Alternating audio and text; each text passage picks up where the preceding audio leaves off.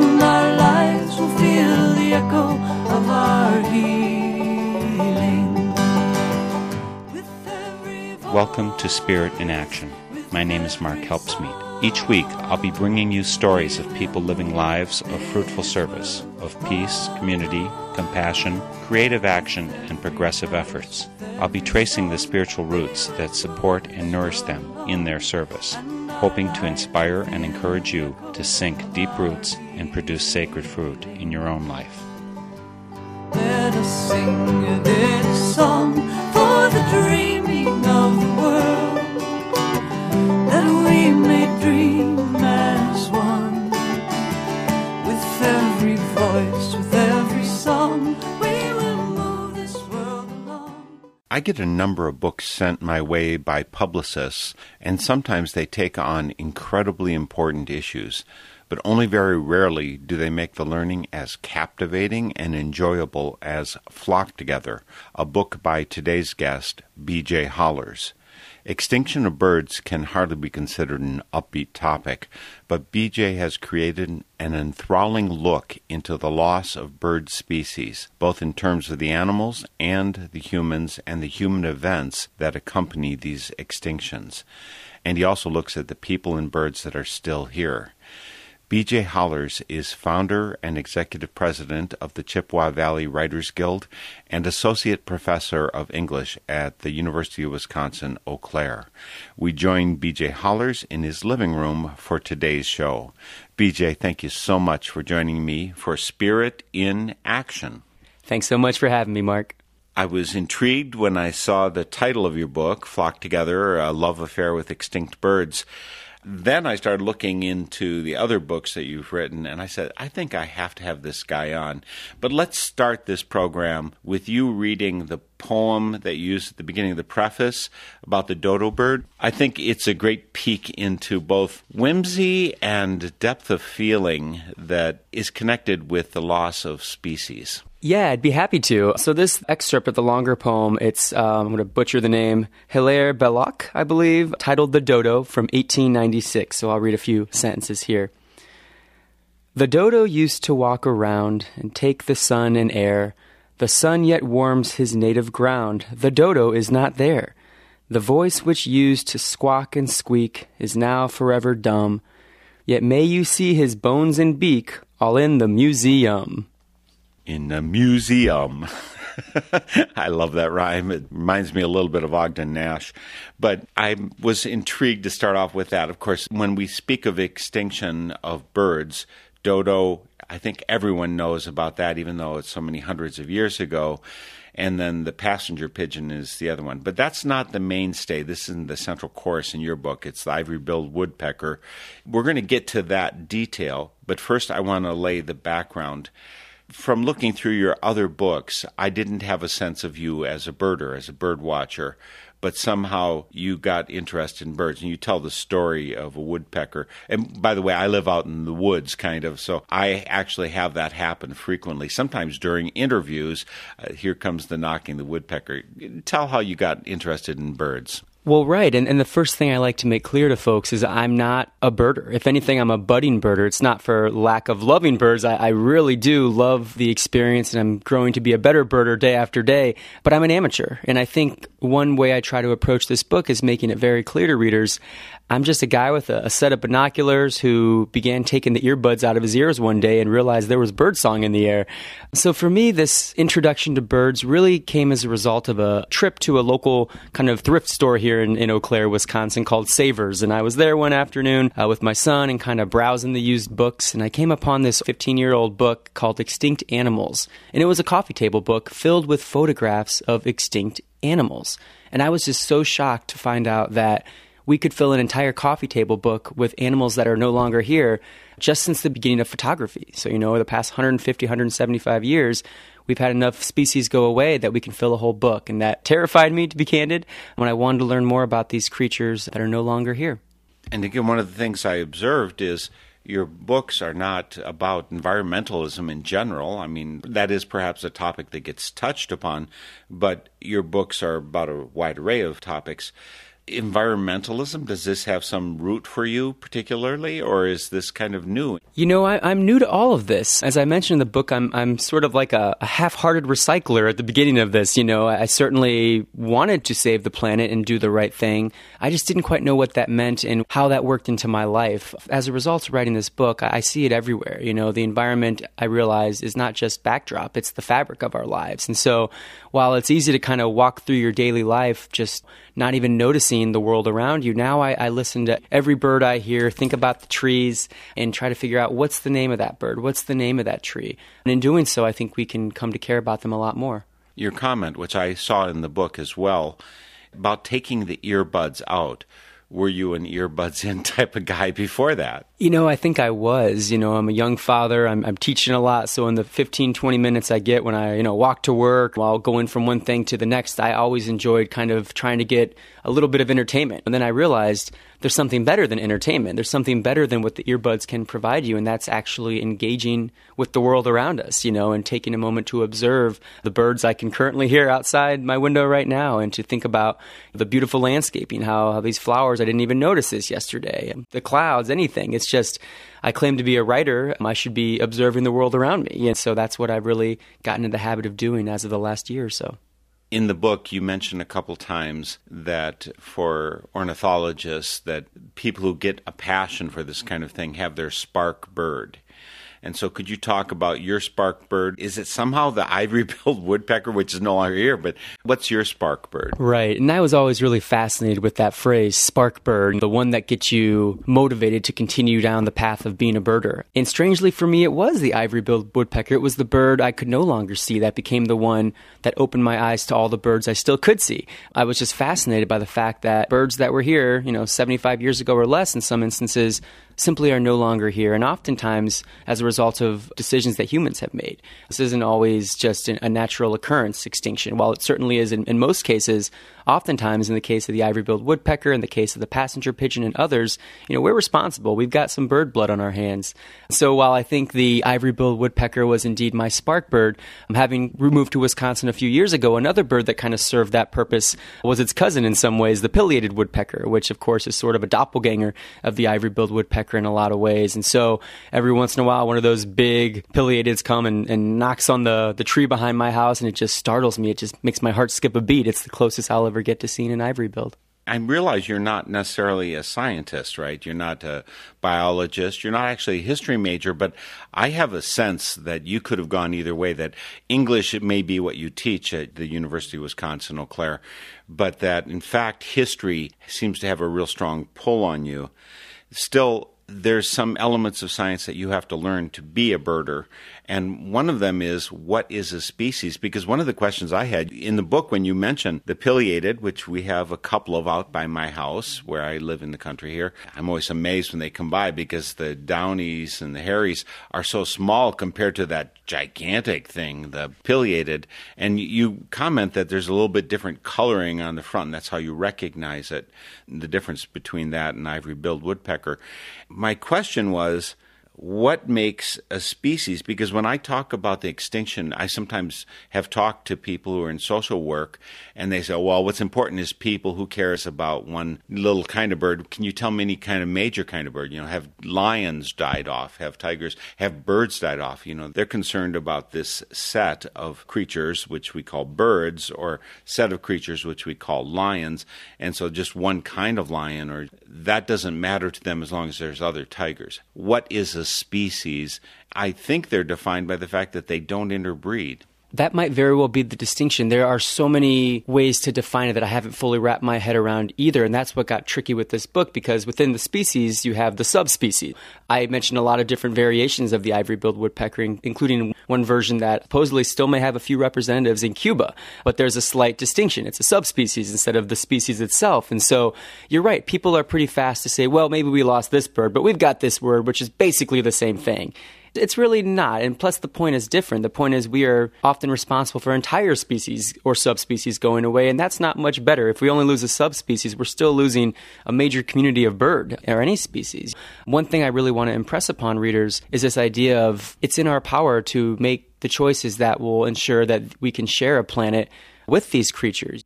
Aldo Leopold has this great quote in his essay on A Monument to the Pigeon, where he talks about, while humans are the captains of this ship, we don't have the right to necessarily dispense with the crew. And I think that's very true. You know, just because we may be the dominant species on this planet, that doesn't mean we can just get rid of everything that's not us. E.O. Wilson, a famed biologist, talks a lot about the future. And some people have talked about how the future might be a single species, just us. And if that were to occur, the name E.O. Wilson has for it is the age of loneliness. And I think that's just a really moving way to think about it. I think we want a diverse planet in terms of species. When we do away with creatures, when we lose parts of an ecosystem, it's hard to know when we'll lose the ecosystem entirely, including our own. That reminds me of a quote. I think it's attributed to Chief Seattle. If all the animals were gone, humans would feel a great loneliness. What about spirituality for you? Where does this come from? In the book, you mentioned at one point, for instance, in Genesis, I think maybe by the second chapter, that people are given dominion over the animals. And so it's like you just contradict that with the quote you just shared. So how do you think about dominion and the Bible and what we're authorized to do? I've heard different translations of the word that we use as dominion. This very idea is something that I researched in depth on a previous book, From the Mouths of Dogs, What Our Pets Teach Us About Life, Death, and Being Human. And I went to a lot of pastors and spiritual figures and religious figures and asked them that very question. What does dominion mean for you in your reading? And more often than not, in fact, and I think in every case, everyone I spoke to said dominion means caring for them, you know, looking out for them. It's not do what you will with them and harvest them for this, that, or the other. All the spiritual leaders I talked to had, I think, a more progressive view on things. It says, we are here and we can take care of these creatures. We can assist and be a part of their world, and they can be a part of ours. And I'm no biblical scholar myself, but to some extent, the Garden of Eden might prove some of that. If you look at other scripture in various religions, there's often people who are caring for other people. That seems to be aligned with what generally a lot of religions call for. And so the fact that we would take dominion to mean caregiving role, to care for the world around us, that seems to really align with the larger issues of faith that a lot of these religions and spiritualities seem to aspire toward. Because you seem to be very well-read, BJ, I'm assuming that you know that a lot of scholars believe that in the Garden of Eden, people were vegetarian, and that when we come back into the peaceable kingdom, again, we'll be vegetarian at that point. And that'll touch on something you talk about, the difference between what birder used to be and what a birder is. Around 1900, there would always be a Christmas hunt, and something changed. Could you tell the little history of that? Yeah, that's a great question. You know, prior to 1900, there were these great hunts, these Christmas hunts, and essentially people would go out in kind of a social event with their families, and they would just shoot as much as they could. Didn't really seem to matter what was in season per se. My understanding is guns would be brought, and people would go out, and they would kind of harvest the forests and make big piles of dead animals and take pictures of them, and that was how Christmas was celebrated for a lot of folks. As in 4 and 20 blackbirds baked in a pie? Is that part of that Christmas feast? It might be. I think feasting was certainly kind of part of the idea here. And if you look at some of the photographs, it's staggering, you know, how many creatures have been killed on Christmas Day. So in 1900, Frank M. Chapman organized a Christmas bird census. And essentially it was just a departure from the go out in the woods and shoot what you can days. And it was more of, let's track what's actually out there. Let's keep our eyes to the skies and track what types of birds we're seeing, how many we're seeing, and what locations. And that information was really a precursor to the modern Christmas counts that Audubon has continued to these days. And so even today, the Audubon Society holds various Christmas counts around that season, and it really provides a great opportunity for citizen science to really wield some power and do a lot of good. You quote some statistics on the growth of that from the 25 people or whatever did it the first time in 1900 to what's more recently thousands, hundreds of thousands. I don't know. It's kind of amazing that you have this many people participating in citizen science. And you participated in that. You tell the story of your first Christmas count. Steve Betchko, who's kind of your mentor, was part of that. Could you share a little bit about your experience of your first Christmas count? Which, of course, this is in Wisconsin, which is not known for its warm weather. Well, it certainly wasn't warm. I'll remind you of that fact. Yeah, it was a chilly couple of days when we went out together. It was incredible. It feels so good to meet new birders, to shake some hands, to get in some cars. Everyone has binoculars around their necks and bird books, and just kind of seeing the world in a different way and kind of really being present and attentive to the world around us. That first Christmas count, Steve and I saw this wonderful ring-necked pheasant kind of flutter right across the street, which was really cool. We saw some golden eagles and then some bald eagles kind of side by side, and it was just, for a budding birder such as myself, every time you see a bird, it's pretty exciting. But when you see the golden eagles and the immature bald eagles and the pheasant, it was just a really powerful day that helped me understand how many creatures are out there. You just have to open your eyes and look. Now, I mentioned before that sometimes in reading the book, I had the sense of you as a historian. And actually, when I usually think of English professors, I think of people who are into poetry or that kind of stuff. And you have enough writings that are, I guess, artistic, or it is drama writing, it's storytelling. But you seem to stay very close to reality rather than telling fictional stories. Do you also write fictional stories? Or are you really firmly tied to this reality and trying to maybe heal the world? That's what I have a sense of, is you as a world healer. Well, that's very, very kind. I think I hit a point in my life, maybe when I became a father, where I realized, if I'm not writing toward spreading important and powerful information to the widest audience possible, then I felt like I wasn't doing my job as a writer, which is not to discount fiction or poetry. Both of those, of course, have their own way to get at the human heart. But I always was fascinated by the stories of the people that often are underrepresented to begin with. And so while I would hope that we lived in a world where the facts alone might drive people to make important decisions related to the environment or what have you, I found more and more that it's the stories that really touch people and persuade people to think about whether or not they're recycling, for instance, or whether or not they're remaining present in their world and thinking about the natural world around us.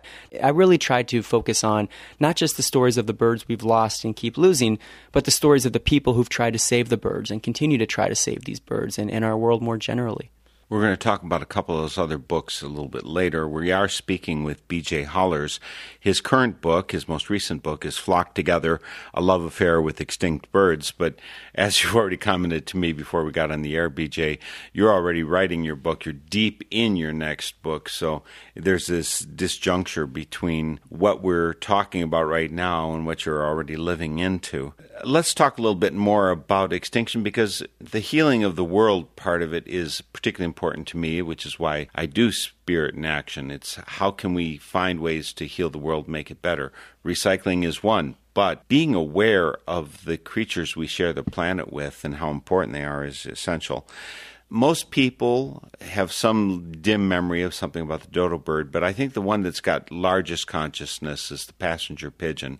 And I think you make the comment, and I think it must be quoting from other people, about billions to none. Tell about what happened with the passenger pigeon for those particularly who aren't filled in on the history. It's really an incredible story. From billions to none is indeed a phrase that's been used by several scholars. There's a documentary that was made on the 100th anniversary of the last passenger pigeon. That anniversary was around 2014. Martha, the final passenger pigeon, we call that an endling, by the way. The last representative of a species is called an endling, which is a phrase that just rocks me to my core every time I think about it.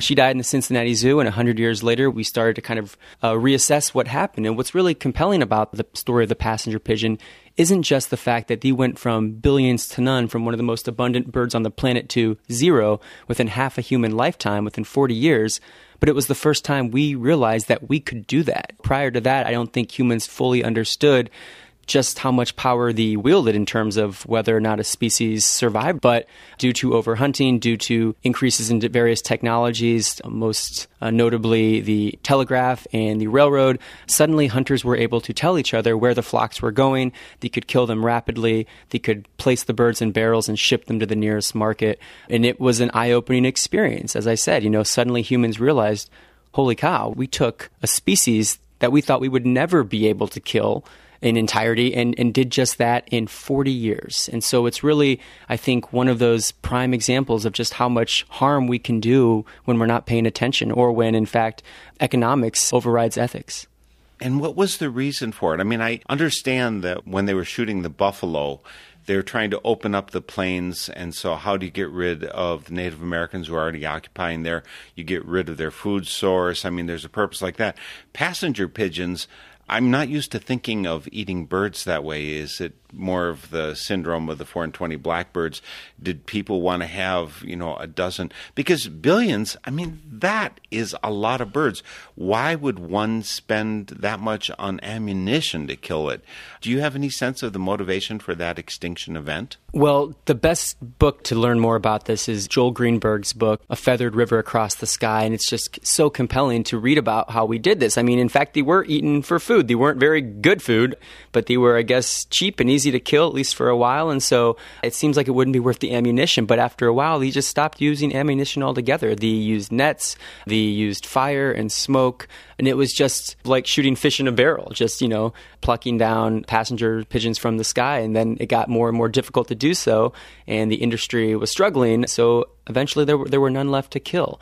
And so I think that's sort of, in our mind's eye, such a compelling thing to think about, how there was a time when passenger pigeons literally blotted out the sun. Literally, they would fly over Chicago and paint the city white with their droppings, and then there came a day where hunters would go out and they couldn't find a single one. So yeah, I just think the magnitude of this story going from billions to none is really profound and really speaks to, again, kind of an ethical moment in a crossroads for all of us. And the passenger pigeon really isn't the center of your book, Flock Together. And by the way, folks, we are speaking today with B.J. Hollers. He is Associate Professor of English at the University of Wisconsin in Eau Claire. He's got a whole raft of books that he's produced. Flock Together just happens to be his latest one, A Love Affair with Extinct Birds. I want to talk to him a little bit later about his book, 13 Loops, which is about the last lynching in America, and there's another one called Opening the Doors, Desegregation, University of Alabama. Those are two that are particularly interesting to me as Spirit in Action. And this is Spirit in Action, which is Northern Spirit Radio production. On the web, you find us at northernspiritradio.org. That's O-R-G, like in organic, not commercial. On that site, you'll find 11 and a half years of our programs for free listening and download. You'll find links to our guests. So when you want to track down B.J. Hollers and all his books, the link to bjhollers.com is on our site. So just come via northernspiritradio.org. There's a place to post comments, and we do love two-way communication. I can't stress how important that is. We love hearing your voice and your input so that we can make our program better. So please post a comment when you visit. Also, there's a place to donate. This is full-time work that is 100% supported by listeners, not by government, not by corporations. It's because you, the listener, want to continue it. But even more important than supporting Northern Spirit Radio is to support your local community radio station. Local media is so crucial. It's absolutely important that you start by supporting your local community radio station. Again, B.J. Hollers here, and we're in Eau Claire, Wisconsin. I'm sitting in his living room. His dog's right next to us, and we heard crows outside just a little bit ago, and we're right in the city.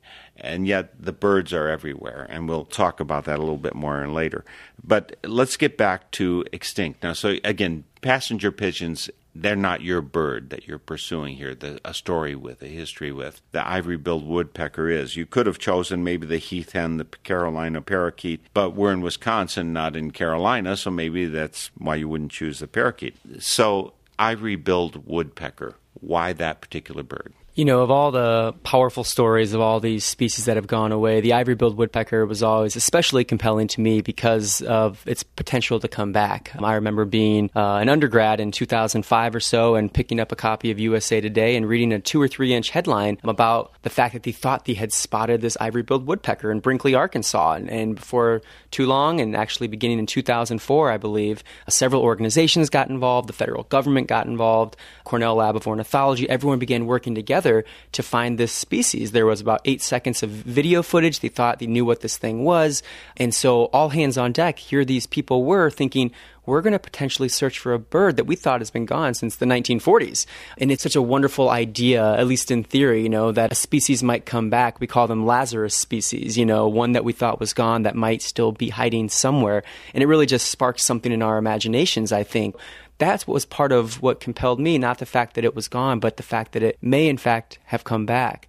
Now, having said that, the story of how it initially went away back in the 40s is also really troubling and hard to swallow. I mean, the short version there was a doctoral student from the Cornell Lab of Ornithology named James Tanner, who from 1937 to 1939 traveled to 45 different locations in search of ivory-billed woodpeckers and finally found a few in the Singer Tract in Louisiana.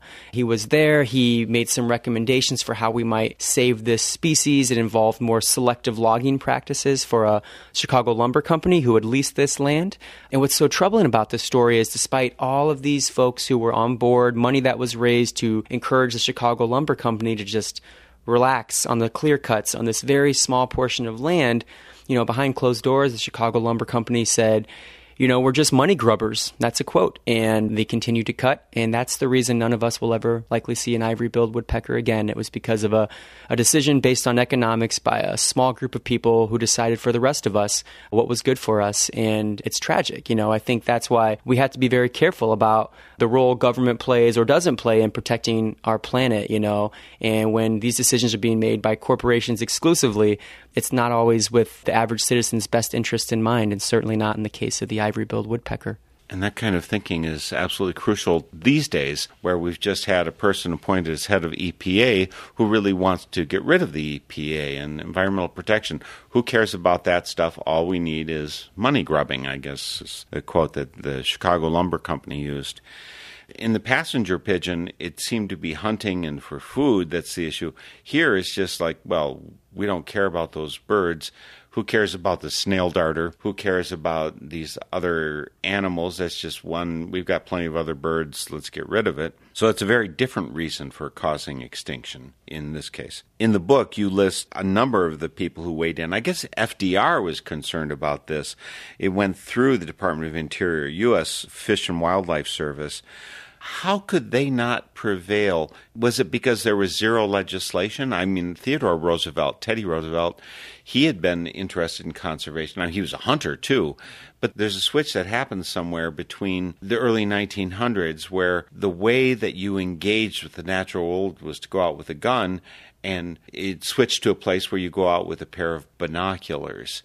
Somehow the mentality has lagged, is lagging right now. Could you talk a little bit about the transition in thinking that did happen and which obviously isn't 100% yet? Right. Well, in the old style, you'd see a bird, you want it to be a specimen in your museum, and you would shoot it and stuff it and put it in your museum. But we've certainly made some good strides away from that mentality, and it changed primarily because of two developments. One was binoculars, as you mentioned, and the other was field guides, bird field guides. And so now people seem to get a similar satisfaction, if not more so, in spotting the bird and identifying the bird and counting and tracking the bird. So even today, there's a lot of great websites, eBirder and things like this, where folks can log and track what they've seen and share this with communities all over the place. In the old days, again, the satisfaction was in shooting, stuffing, preserving. These days, it seems we're more interested, hopefully, in preserving what's here, what's living and breathing already. And there are plenty of examples when we weren't. There's a story early on in this book about Alexander Wilson, who in the 1800s spotted an ivory-billed woodpecker, wanted to sketch it, so shot it so he could sketch it. He didn't kill it. He injured it. Then he chained it to a mahogany table in a room in an inn in Wilmington and sketched it for 3 days while this bird suffered and eventually starved to death. And it's just tragic to hear him describe this bird, whose wails sounded like grief, who people thought it was actually a child screaming. I mean, it's horrific to think about. And yet he said he later regretted it, but to think about capturing a bird who's desperately trying to peck at the window pane, trying to get back out to its world, and instead, because he wanted to sketch it, the bird died. You have to ask yourself, is it more important to have a sketch of a bird that you killed or to have the bird itself flying through the treetops? And I think we all have to come to our own conclusions of how we feel about our surroundings and how we want to protect them. There's one concept that you brought up in the book, BJ, that was stunning to me to think about, because oftentimes we think of the person who finds, maybe I found an ivory-billed woodpecker, and then they have to face a conundrum, because if they tell other people about it, even the people who want to preserve the bird come and crowd out and end up resulting in the death of the bird. How do you relate to that idea? I mean, birders are out there. You talk about the hawk owl that's from Canada that somehow ended up here in Wisconsin for a period, and everybody would go and watch it. Evidently, that did not scare it away. But Isn't that an issue that when you're going into nature that you're in fact going to be decreasing the habitat for the animal? That there's a lot of risk in something like that. And so having to find a way to do it ethically, to not disturb these creatures, to not intervene, to keep your distance, peer through binoculars, those are all ways we can do a better job of it. I think to a speech Wendell Berry gave in 2012 titled "It All Turns on Affection." And I really love that phrase. He was speaking about our connection to the land and nature, but I think it really applies to species too. It all does turn on affection. The truth is we only care for things that we care about. And so one way to care about something is to get to know it, to get to see it through those binoculars, to get to experience it in life. I'm a big proponent of going out there. I take my son out to the woods as often as we can. We get our walking sticks and we pack our bag full of goodies and we go out there, and sometimes we see some stuff, sometimes we don't. But either way, we can kind of allow nature to soothe us in some ways and to give us a sense to have conversations and talk about plants and animals and memories in ways that we simply aren't privy to when we have 15 screens all around us and phones ringing and records blaring and everything else. And so I think at an early age, helping people understand that there's real value in getting away from the many distractions and just trying to commune with the natural world. There's a real benefit to our souls. BJ, because I'm a vegetarian, some people assume automatically that I'm going to think that hunters are evil, and I don't. In fact, one of the things I'm very aware of is that hunters often care about the world, exactly what you just mentioned, that which we know we can care about. And hunters actually care that there's wilderness and that there's birds out there and that there's deer and there's so on.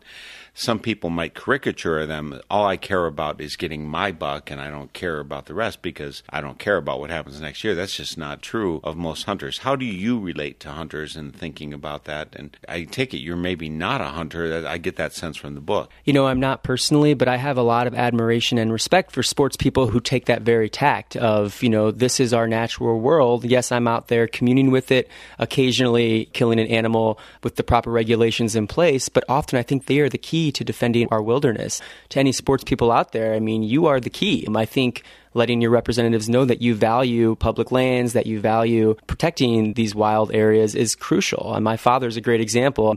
He's not much of a hunter himself anymore, but a few years back even, he'd go out in the woods and hunt, and he would do it in a very unique way. He would literally carve himself a bow and arrows in the backyard, and then he'd go bow hunting with the bow and arrow that he carved himself. There's a lot of respect to be had in that situation. I'm not sure who ever even got a deer under those circumstances, but he did it right. It was more about getting out in nature anyway than necessarily bagging the buck.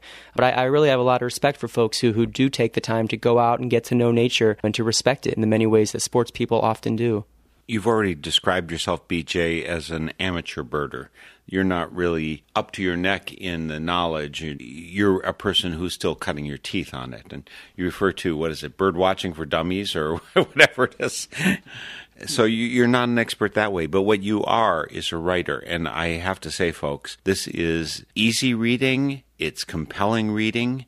It's got depth to it because it comes through personal stories. Again, the book, Flock Together, A Love Affair with Extinct Birds by B.J. Hollers, is quite a treat. And so I have to commend your reading. The gift that you're bringing to birds is maybe not that you're a biologist, but that you can tell the story and the history of it in a way that makes us feel part of the family. And that's the thing that's lacking for so many people when we are surrounded by screens, B.J. So thank you for doing that. Now, I want to talk a little bit about some of the stories that you tell in the book. You tell of an interaction between someone called Francis Zierer and Bill Shorger. Francis was an immigrant to this country, and he was from an area, Slovenia or somewhere around that. It's part of what we used to know as Yugoslavia, but he migrated to this country, and eventually he settles, I think it's near Hayward and Birchwood, which are north of Eau Claire by an hour or two. He's settled there in a time when that was really much more wilderness than it is now. He's an amateur, but a meticulous observer of nature. And so Zierer is out there in the wilderness, and he develops this correspondence with Bill Shorger. Talk a little bit about that, because their personal story and the connection that they have to the birds is so compelling in the book, flock together. Yeah, and their story is kind of a great example of what this book is all about. The birds are certainly a major part of this, but it's about the people and the stories of the people involved with birds. And so, in brief, the story of Francis Zierr and Bill Shorger is pretty interesting. I came upon their correspondence, their letters in the archives, and it was so neat to read the letters they wrote back and forth to each other over a 15, 20-year period. Here are two men who come from very different walks of life. Again, Francis Zierr is a guy who lived in the remote cabin near Hayward and then later Birchwood, Wisconsin. And Bill Shorger was a professor at UW-Madison for a time. And so one was very much in the city who would retreat, it's my understanding, on the weekends and when he could to kind of get into nature as often as possible.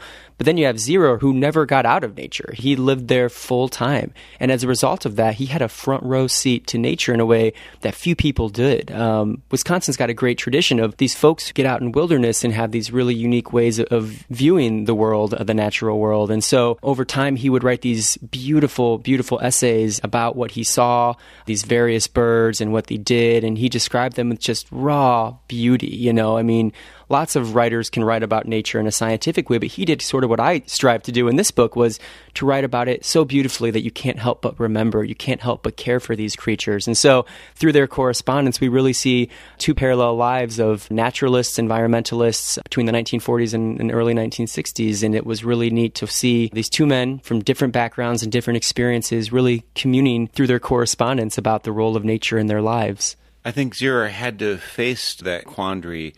Did he see one of these birds? I think I mentioned earlier, do I let people know? Do I keep it to myself? Right. Zierr is often credited with spotting the first goshawk here in Wisconsin. And it's a difficult story to deduce. There's a couple different versions that I've read, but indeed that he spotted some goshawks and he made it known to some folks at the Milwaukee Public Museum. They took some photographs. And it's amazing what you can find when you're the only one out in the woods, And so he really got to know the goshawk, and he really had to reckon with, I think, whether or not you keep the secret of what you've seen or whether you share it with the wider world. And that's something I think a lot of folks in these worlds really think about. Even in the case of the ivory-billed woodpecker, when it was thought to have reemerged in 2004, it was kept very quiet for quite some time for fear that it would become perhaps a media circus too early, And so for about a year, that search went on with no one really knowing much about it outside the inner circle. And you mentioned Zierr talks about the encroachments of society. Now, my understanding is that much of Wisconsin was clear-cut. I don't know how much old-growth forest we have still in the state. So I think at one point, Wisconsin was flattened. And so Zierr, living up in the woods, was he living in second-growth woods by the 1930s? Well, he comments directly on how over time the landscape had changed, and certainly lumber industry was huge in Wisconsin. A lot of the Paul Bunyan stories come from this neck of the woods. Certainly Eau Claire, Wisconsin benefited dramatically. It was a lumber town until, of course, the turn of the century when the trees sort of went away in the same way that some of the birds did, and there's probably a connection there. When we destroy habitat, that's when we lose the species who live in that habitat. And so understanding that connection is crucial. And it's just another example of, do we make a buck or do we preserve our wildlife? And of course, there's always a middle ground to be found there. And so kind of searching for that middle ground, perhaps rather than one or the other, might be one way to kind of proceed in the future. We can still create jobs. We can still utilize natural resources in a responsible manner at the same time as we protect our wildlife and the creatures who inhabit our natural resources. Again, something I'll say in your favor in this book, BJ, is you're not heavy-handed in terms of the prescription. Here's how we solve the problem. It's not a political discourse. As you say in the title, A Love Affair with Extinct Birds, you're cultivating love in this book. It's how I experience it. And therefore, the question comes up, well, how do I care for this person that I love? And this person in this case is... maybe it's an ivory-billed woodpecker, but it's also the downy and the hairy woodpecker and all the other birds and other animals and the dog that's sitting right by us as we speak.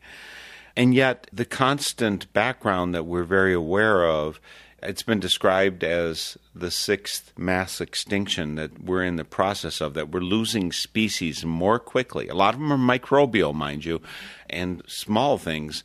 But another phrase I ran into in the book that I really loved is that our ecological system is like a Jenga tower, and when we take out this species and this species, it becomes more and more tenuous. Anybody who's ever played Jenga knows that there's a limit, and when you get so tenuous and that pretty soon your breath is going to tip this over. Did doing this research, did learning to love birds feel like having to embrace despair? Yeah, and this is one of those questions that keeps me up at night. When I give talks about this, my wife always says, you're being too much of a downer. Show some silver lining here. And I try to be hopeful, but I think I'm not necessarily being responsible in what I found if I also don't help us face some hard facts. According to E.O. Wilson, famed biologist, again, he estimates that the current rate of extinction is between 100 and 1,000 times faster than the normal rate. And according to him, this is something we haven't seen in 65 million years since dinosaurs, And that's a kind of fact that should hopefully give us pause. Some people just want to throw up their hands and say, well, there's nothing I can do about it. But I'd argue that we should be empowered. There's something you can do in your backyard. There's a feeder you can put up. There's someone in town you can call. There's a habitat you might save. And I think the best way to do these things is just to get a group of folks together in your living room and start talking about what you can do to make your backyard better, to make your small slice of the planet better. We don't need to make major policy decisions from each and every individual, but there are certain things we can do, And so really trying to understand that the agency is ours, that if you care about your garden and the birds who inhabit the trees, then do what you can. And you don't need to solve the problem, but you can do something to move us in the right direction. I've heard a fair amount of discussion about species going extinct, and microbial is one of the ones that you mentioned actually in the book, is a big part of that. My sense is also that there are species being born, and I know that, they'll go into some remote area in Amazon basin or Africa or whatever, and they'll find species they didn't know about. And certainly we have things like Ebola, there's species there that did not exist before. So are there new species coming in? If we're losing at a rate of 1,000 times, or maybe we at least offsetting that by creating some more, and maybe in our laboratories? Well, we're certainly finding new species all the time. And so there's this great report, the International Institute for Species Exploration out of Arizona State University, that offers a roll of species, and who's where, what are we losing, what are we finding. And certainly we find a lot of new species too. Again, they're mostly smaller species, not a lot of different varieties of elephant out there these days. But it really is compelling to know there's a lot more out there that's being discovered daily. Often doesn't make the headlines, but there are things that are still in the universe that haven't been discovered. And so there's some hope there. But at the same time, when you're losing creatures, again, from human-induced extinction, not just as a natural biological part of extinction, that's where the problem is. For me, my beef isn't the fact that species are going extinct. That's all part of the natural world. My concern is when it expands at an alarming rate based on the actions that we're taking daily. I think we have to at least acknowledge that we're involved with that and maybe take some responsibility and rethink what we're doing. We've already mentioned some of the reasons why extinctions happen. Some of it's avarice. Some of it's just a venal lack of consideration for the effect that we have on other species. But loss of habitat's a big one. And I'm quite aware, I grew up in a family of 12 kids. I remember how many people we had in a house. That kind of square footage per person is, I understand nationally over the last 50 years, has quadrupled or greater. That, in fact, we have houses and yards and such that are that much bigger because we need our personal space. Are there other reasons for loss of species that you can talk about that you've come in encounter with as you've done your research on birds? Yeah, and there's certainly many reasons why creatures go extinct, and I'll leave it to the scientists to speak more specifically, but you hit the main one. Habitat loss is huge, and so we really need to be mindful when we think about, where we're building, what we're using, what resources are being used as we go deeper into that habitat. When it comes to birds, there are, of course, other threats. One that was sort of shocking to me was house cats. House cats, I think, is maybe number 2 after habitat loss for really being a major threat for birds. And, you don't think about these, cats at your feet batting at the ball of yarn really being that much of a major threat to birds, and yet they really are. So being mindful, too, of, whether we let our cats go outdoors and what they're killing and kind of taking stock in that. There's something we can maybe do just being responsible cat owners that would help the birds out a bit, too. So, as I said, there are ways we think about things that we just completely overlook. A third one would be windows, skyscraper windows in particular. You've got all kinds of birds running into these windows and dying. And so there are ways you can put certain stickers up and ways that windows can be designed to limit this. But yeah, it's not always habitat loss. Sometimes it's things that are very much in our control just as individuals, making sure that our windows aren't so clean that a bird will run into them and die, and making sure that we, pay attention to our own pets and what they're doing out there when we're not paying attention. I've probably said clearly enough already, BJ, about how much I love your writing. I am intrigued by the fact that you write about a lot of subjects that are not just poetry, or not just here's a good human passion, but that they're situated in, I would call it, social justice and world justice frameworks. How did you get influenced in this direction? Well, I've had a lot of mentors over the years and a lot of teachers and professors who've helped. But in terms of the writing world, one guy who really stood out and kind of showed me how you can really change the world with words was Ray Bradbury. And I'm not a huge science fiction guy, but certainly his work always really spoke to me. Even as, a seventh grader, I've always been really interested in his work. And the one that sort of links with this book is a story he wrote called The Foghorn. And it's about this sea creature that comes from the depths and hears this foghorn blaring its horn out, and the sea creature thinks it's another sea creature. He thinks he's finally found a mate, and so he rises from the surface and bleats out his call, and then realizes after all of these hundreds of thousands of years of being alone, he's still alone. It's a foghorn, and he freaks out and kind of slams the foghorn around. The people inside are rushing out, and it's just so tragic to think about being the last of a species. So that's the story that always stuck out to me in relationship to this particular book. But in high school, I wrote an essay about the subject was, pick an American who changed America in a dramatic way. And it was a national contest, and, everyone wrote about George Washington and Thomas Jefferson, and I wrote about Ray Bradbury. And shockingly, it won the contest. And so one day I get this phone call from Ray Bradbury who says, "Hey, Ray Bradbury here." And I nearly dropped the phone, and he wrote me a letter. And as we're talking on the phone, here I am, a high school, junior or senior, I believe. Can't believe I'm talking to my literary hero. I'm in Indiana at the time, and I just lied to this guy. I said, "Hey, I would love to shake your hand. I'm in the area. I'd love to say hello sometime." He's like, "Well, just come on over anytime." And so my mother and father were shocked to hear that I was getting on a plane and going to L.A., but that's what happened about a month later. As I believe a senior in high school, I jumped on a plane. I found a shuttle from the airport. It dropped me off in Ray Bradbury's neighborhood, and I sat in the rain for about 2 hours until my time when I said I would be there. And then I knocked on his door, and he took me into his home and just was so generous. We had a correspondence that lasted for about a decade. I went back and visited him one last time before he passed. And it's just amazing who will reach out to you. When you're a young writer, people will write you back. They'll say hello. They'll even take you into their home sometime, which was my experience. So that's something I've really tried to pass on with current amateur writers. That generous spirit, I think, is something we can all learn from. Let's comment about a couple of your other books. I mean, we could talk about From the Mouth of Dogs and Dispatches from the Drowning Sightings. This is Only a Test.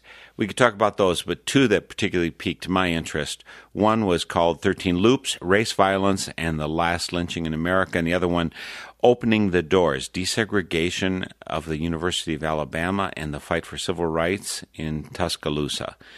So obviously, those are powerful social justice issues that are being confronted there. How did they grab your heart? I mean, you've got your spark bird. What was your spark for those books? I think one of the things that's always interested me as a writer is trying to give the megaphone to other people or to try to give voice to the voiceless. And in the case of 13 Loops, I wanted to write the story of a 19-year-old African-American named Michael Donald who was hanged in a tree by a pair of Klansmen in 1981. I always have to repeat the date because people can't believe that there was a lynching, essentially, in Mobile, Alabama in 1981.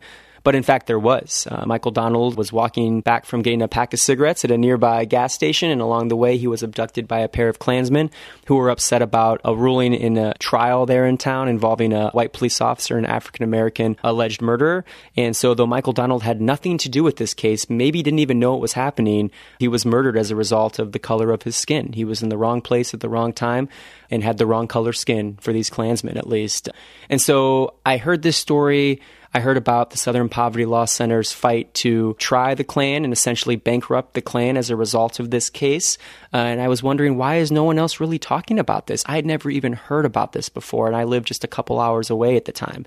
So that's really what compelled me to write this story.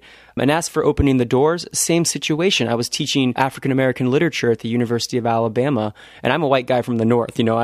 People jokingly refer to me as a carpetbagger in some ways. And I was just so profoundly surprised to learn that a lot of my students didn't really understand the story of desegregation at our university, which of course had made national headlines in June of 1963 when Governor George Wallace stood in the schoolhouse door just, 100 yards from my classroom at that time and said he would not move and he would not let James Hood and Vivian Malone, the two African-American students, to enroll at this public institution. So I told myself, before I leave Alabama, I really want to share this story. And it was such a joy to knock on doors, to make phone calls, to get to talk to a lot of the original people involved in these scenes, to figure out what they did to ultimately desegregate the university, all the different ways people helped to make that happen. And so my hope isn't just to tell the terrible parts of these stories, but to really highlight some of the heroes along the way and the people who deserve credit for opening the doors at the university, for trying the case that ultimately bankrupted the Klan. I certainly don't want to be devil's advocate too much, right? I am actually a religious person. So I have to ask, what motivates you, your spiritual religious background? What motivates you to pick one side of the story? I mean, I imagine the people who were part of the Klan were also good, family-loving people. If we tell their story in a certain way, I think we can end up loving them too. What is it about your religious, spiritual perspective that leads you in the direction you go? Well, certainly forgiveness is a big part of the civil rights stories. And I think the most moving example of that occurred at the trial of Michael Donald, where one of the murderers was at the stand and he looked directly into the eyes of Michael Donald's mother and begged for forgiveness, and she gave it. Just like that. And it just still gives me chills that a woman who had lost her youngest son can look her son's murderer in the eye and unequivocally and without hesitation forgive him for what I can only imagine is the greatest trespass one human can do to another.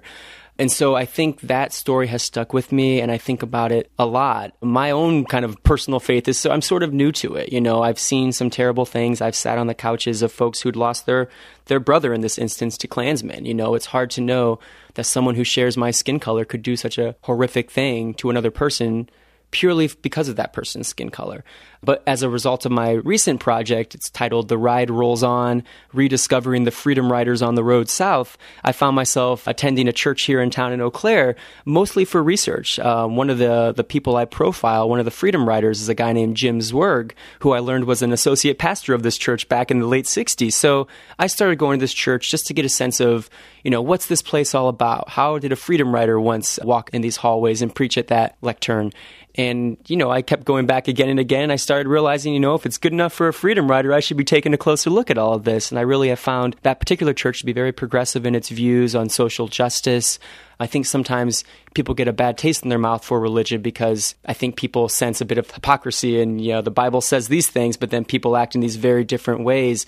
But that's certainly not been my experience at this place, where people practice what is preached, and when it says to open one's arms and to accept these folks, that's sort of how I want to live my life too. And so it's been reaffirming in a lot of ways to see that forgiveness can be real, as is the case with Beulah Mae Donald when she forgave her son's murderer, and also to see men like Jim Zwerg, who, before he was a man of the cloth, was a young white man from Wisconsin who was willing to board a bus and get beaten within an inch of his life to try to make sure that social justice and equality was there for everyone. And so I've been going to First Congregational Church here in Eau Claire for the past year or so because I think, it really does reaffirm a lot of the values that I write about, caring for the earth, caring for people of all walks of life, regardless of religion, regardless of skin color or sexuality or gender or anything else, And so that kind of inclusivity has really been a part of that church to my mind. And so that's the kind of religion I think I'm looking for, one that's hoping to open arms to all folks and to build a better world together.